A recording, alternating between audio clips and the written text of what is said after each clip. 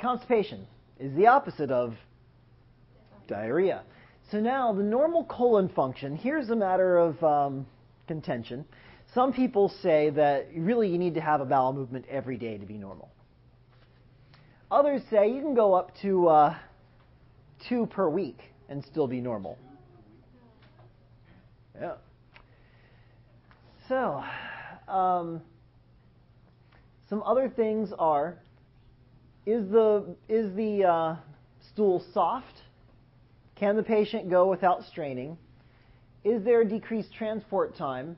So if a person doesn't go, the more your gut absorbs water out of it, the harder it becomes. And it is also highly individual. There are some people who, if they go twice a week, they're like, hey, that's perfectly normal. There are other people who go, if I don't go today, I am constipated and serious problems are going to happen. And a lot of elderly folks are obsessed with their bowel function, and they better darn well have a bowel movement today. The role of fiber. Now, fiber increases fecal mass by adding bulk. It also helps to absorb water. So we can use it as both a treatment for diarrhea and constipation. It can be digested by your gut flora. So the recommendations are somewhere between 20 and 60 grams per day of fiber. So some natural sources of this include bran, fruits and vegetables, and supplementation. How many of you get 20 grams of fiber a day naturally? All right, here's a fun thing for you to do. Today, starting this morning, figure out how much fiber you had until tomorrow when we meet again. And we'll see how much fiber you had. How do you figure out what, I eat apples, 3 apples. Look it up. Just go online. I'm sure you can find out the average fiber content of a medium-sized apple. All right. So, some possible causes of constipation. Inadequate fiber intake, but also too much fiber intake. Inadequate water intake.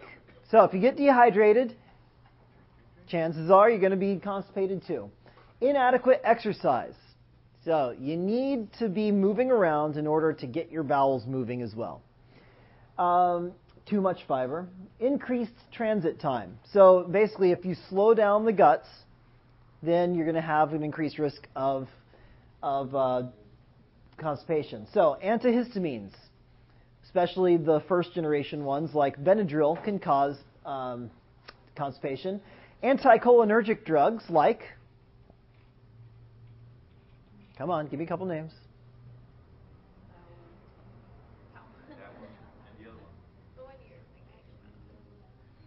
Give me a drug name that you use to treat urinary incontinence.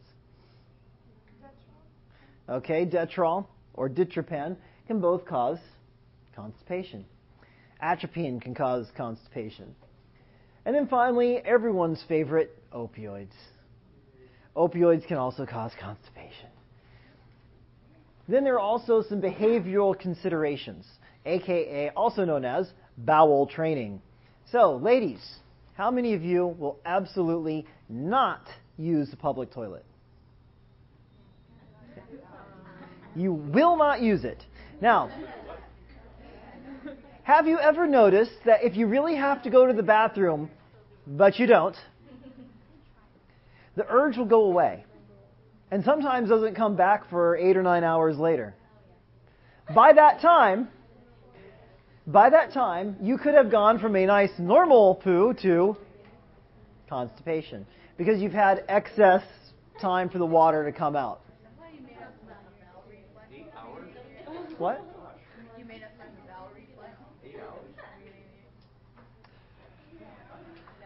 Okay, now, some manifestations of constipation. The first one is you don't go to the bathroom.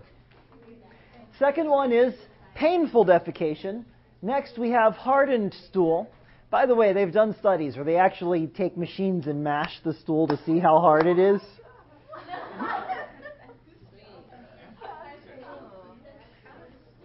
And some complications. Vasovagal response.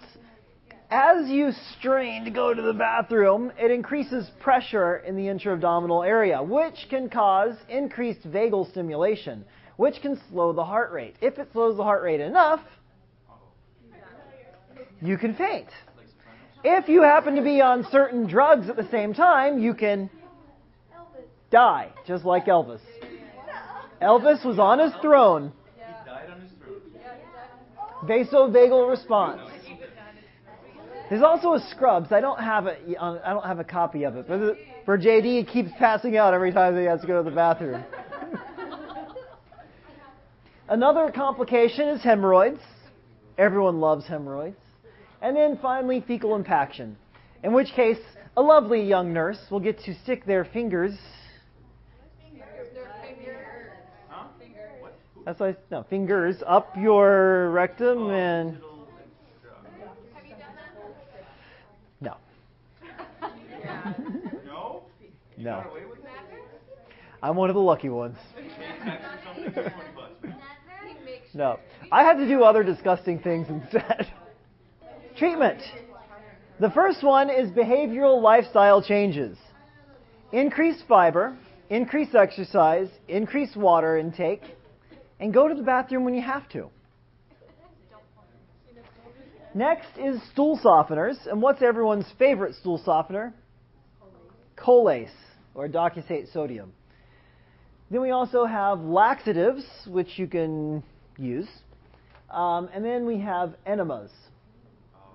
Yes, and you all know how to give an enema now. And then finally, manual disimpaction.